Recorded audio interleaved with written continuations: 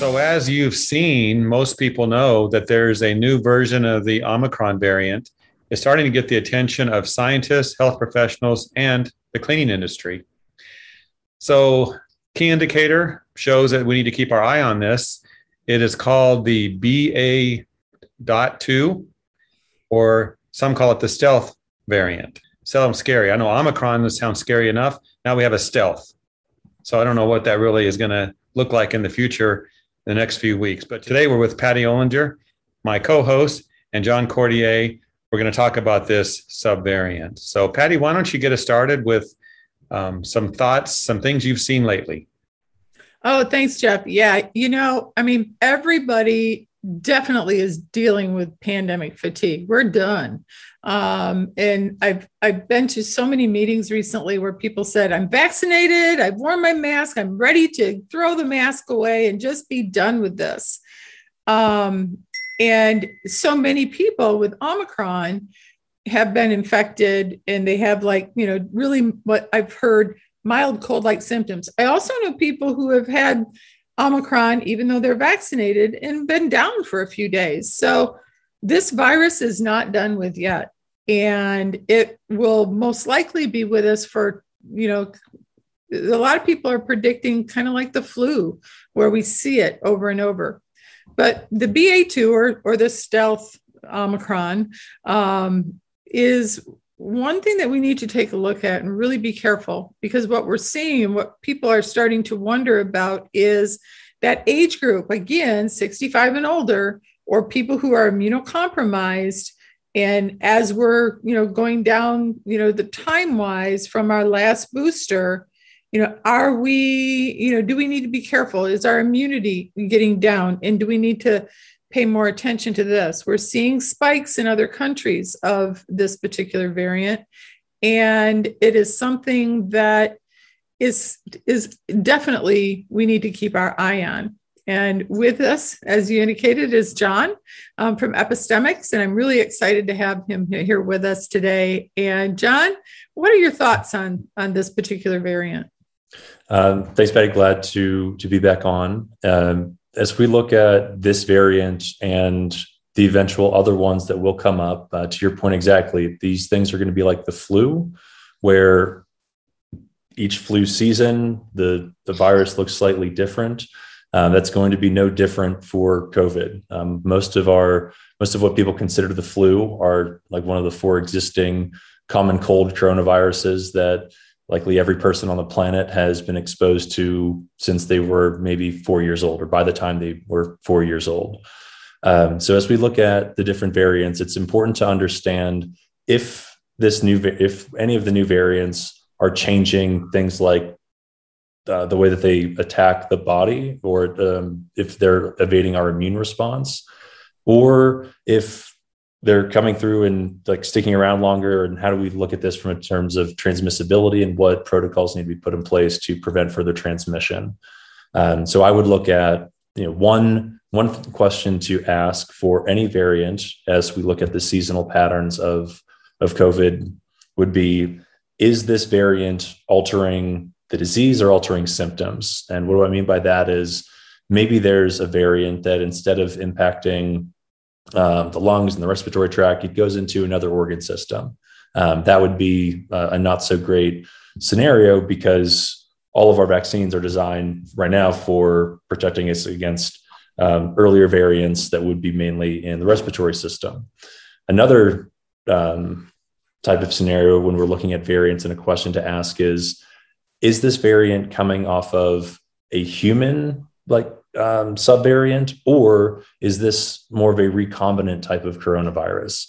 In viruses like the flu or HIV and even other coronaviruses, sometimes you get genetic recombination between what is being spread in a human strain, and then in areas that humans are interacting closely with livestock, there are strains that get in animals, and sometimes those combine and create new strains on their own. So the important thing to look at when we're considering any of the new variants is, where did it come from? What's its genetic makeup? And is it changing the way that the virus interacts with our immune system and what's the level of severity of illness that can arise from it? That's a really good point, because I think I'm sure you've heard or read about there's a strain that they believe is a combination of Delta and Omicron in some other countries that probably originated with somebody who was co-infected, and that then was spread. And when we start seeing those types of things, like you indicated, in the very beginning, you don't know how dangerous it is, how infectious it is, how lethal it may be. And as we learn, as we've learned from other variants, some of these, like Delta, can be very detrimental, and in things that we need to really put things in place. What's interesting to me is the response that we have from a layered standpoint stays pretty much the same for at least these variants. And it's one of those things that our lessons that we've learned, we need to keep that in mind. Certainly. And when we have the seasonal, like the predictive seasonal patterns across the United States, across Europe, across Asia, South America, the layered approach, you're really trying to match what needs to be put in place for that season. And knowing that in the early summer in the United States, this is where we're going to see the new variant that emerges elsewhere in the world, because travel's opened up, there's more interactions going on. It leads to the further emergence of and transmission of these new variants that we're going to experience. So as we pick up what's going on, or we pick up the variant that comes from Europe or wherever else, we need to be looking at what these other countries are doing, what protocols that they have in place, and how serious of an illness were their populations experiencing. So all this is to say is, depending on the month of the year and the location of where you are living, where you're traveling to, there are common layers that you can put into place. You're going to hope that workplaces, event centers, schools keep cleaning protocols in place, keep air filtration as something that is going to always be improving. The other side of that is there might be times of the year where it just becomes common. Hey, it's November, December timeframe, and I'm in Chicago. All right, I'm going to wear a mask when I'm going out and about during this time of the year. And those things just become as normal as putting on a coat or a sweater, whatever it might be. But yeah, I think the seasons of disease that we're seeing from COVID, we're now being able to predict those in a much finer level of granularity and much more detail. And then we just have to match the safety protocols on top of that. And that's how we're going to live with this until COVID truly does become endemic, meaning within all of us globally. And that's going to prevent seeing the high spikes and in hospitalizations and deaths as well. Yeah, it's interesting. I mean, we've really, our mantra, you might say, or our messages has been a layered approach, or, a scalable response based on the risk assessment or what's going on at the given time, or your own personal situation, whether you're immunocompromised, with airborne pathogens. We know that, air is important, and focusing on that indoor air quality and healthy spaces is critically important for prevention. We also know that surfaces do matter, and that we don't know the percentage. It's harder to quantify sometimes the percentage of infections that come from touching a contaminated surface and then touching our eyes, nose, and mouth, for example. But we know that there is a percentage of that. There was a recent study that I think came out of the University of Hong Kong that talked about Omicron staying on surfaces, and remaining more infectious longer than other variants. And it's one of those things that we do need to pay attention to that. And, obviously it's near and dear to my heart from a standpoint of looking at the entire picture of that risk assessment and layered approach, what we can control ourselves, like you indicated, wearing a mask, like a coat, getting our vaccines when they are available, washing our hands, but also from a business standpoint, ensuring that we have proper protocols in place, whether it's for our HVAC systems or our cleaning and disinfection procedures in a, again, scalable, layered approach. Yeah. And as you add these approaches and layers on top of one another, it isn't just protection around COVID, right? Mm-hmm. Like how many other diseases are we preventing? And how are we also improving the health and well-being of people coming into our workplaces, coming into event centers? All of those things are also important to consider. I think COVID shines a light on a need to improve those things. That's been revealed from an equity lens. It's been revealed from a facilities upgrade type lens across the board, regardless of industry. But looking at maintaining these types of protocols and assuring that they're being put in place at the right time of the year with what's happening in that population is important.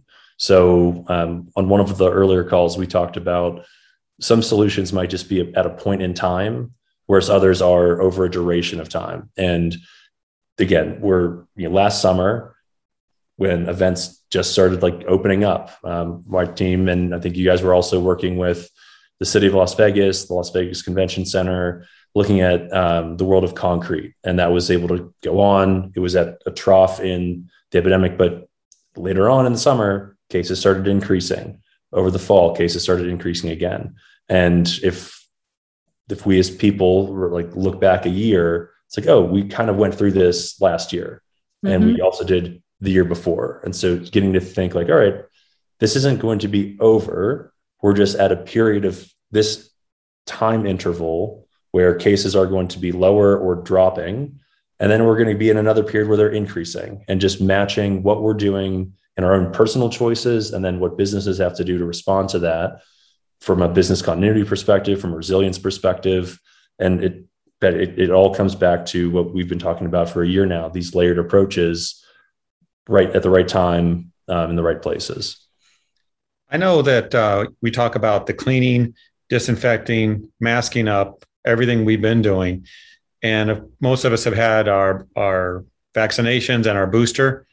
No, there's not much talk about the next vaccination or the next booster. Any thoughts there? Is that something that we could see coming out pretty soon as far as new information? Certainly. The importance of getting a booster, it's a little bit different than the flu because a lot of us have been exposed to the flu at some point in our lives previously. Well, now we're working with like a new virus. And so it is important to get your booster shot when it becomes available, specifically for those who are in higher risk categories, those who are older than 65 or possibly immunocompromised if you are able to get a vaccine. I think across the United States, looking at there's a smaller group of people that have had 3 shots versus 2. All of that's going to contribute to more cases, more hospitalizations, and the greater likelihood of increased deaths across the country. And if we're going to get past the media picking these things up and carrying with them, and that impacts behaviors for consumers, behaviors for people showing up at events, getting your booster shot when it's available to you is a very important thing to do. So is there anything else that the cleaning industry or business owners should know at this point? Obviously, this is all developing as we speak. Every day there's some new information. I know, John, on your blog, you have some information about the forecast of the second quarter of 2022. Anything that we should talk about? So I'll say for the business owners and, for our STAR facilities, what we talk about is please do look at the Epistemics, the forecast. I mean, that really does help you look at things from a standpoint of planning and to keep in mind what, that will change over time as we learn more information, as we get closer to a certain time period. The other thing that a lot of our STAR facilities are starting to look at is ESG. What are those measures and metrics that you have? That what we do with cleaning, disinfection, infection prevention really has components that fit into those measurable things that we have typically looked at with sustainability. And that for resilient facilities, and if we look at the UN, what they called Sustainable Development Goals, those went beyond those green chemistries and everything. It went into health and wellness, hygiene, sanitation, and other aspects of overall wellness that people in our STAR facilities are starting to ask and that we're starting to develop. What are those measurable things that can fit into overall business planning? And I think that those are really important for businesses to start thinking about. How do you incorporate this for the future? Because even if COVID completely went away, COVID-19, and we never saw it again, there will be another pandemic at some point in time. We just don't know when. And John, this blog post, the COVID-19 forecast, I'll put that link in our video description. So I assume that's okay, so people can stay up to date with that. Anything to add? Looking at the future of work or the future of attending events is really kind of a frame that we're starting to put this into. So in schools, for example, school district superintendents and school boards, they've also had to be weather forecasters. If they were able to identify, all right, we have a big storm coming on Wednesday and Thursday of this week, we're going to close schools that day, they would likely want to put that information out as soon as they had it. Well, in today's world, that's usually the morning of at 4 or 5 a.m. Well, when we're looking at a disease forecast, these are things that are more predictable on a longer time scale than something like the weather. So a weather forecaster is not going to be able to say it's going to be 75 degrees and sunny 4 months out from now. They can say, yeah, it probably will be with some range of certainty. But what we're seeing from a disease perspective is that the time of the year by city, you can see, all right, here's likely when it's going to peak. Here's likely when it's going to be down. And I would look at this from a business continuity perspective or designing the office, the events of the future. And as you're able to forecast this out, you're looking at maximizing for health, but also minimizing stressors for people. And when you're doing those two things, you're creating a safe environment, you're providing trust and assurance to people who are gathering in the spaces. I think that's an important thing for business owners, school districts, event organizers to consider going forward. I have one more question, then Patty, you can wrap it up if you'd like. But is there anything that we know about that we're not seeing in the mainstream media about all this? Yeah. No, I think that the one thing that would probably fit into that is the strain that was a recombination of Delta and Omicron. You don't see a lot about that. Okay. But that is something that's a little bit disconcerting when we start seeing some of these and the other thing that John brought up is the whole aspect of the recombination between human and animal health, is that we will see, and we already know that there are COVID infections in animals right now. And what that will do in that recombination, that zoonosis aspect, we're not sure yet.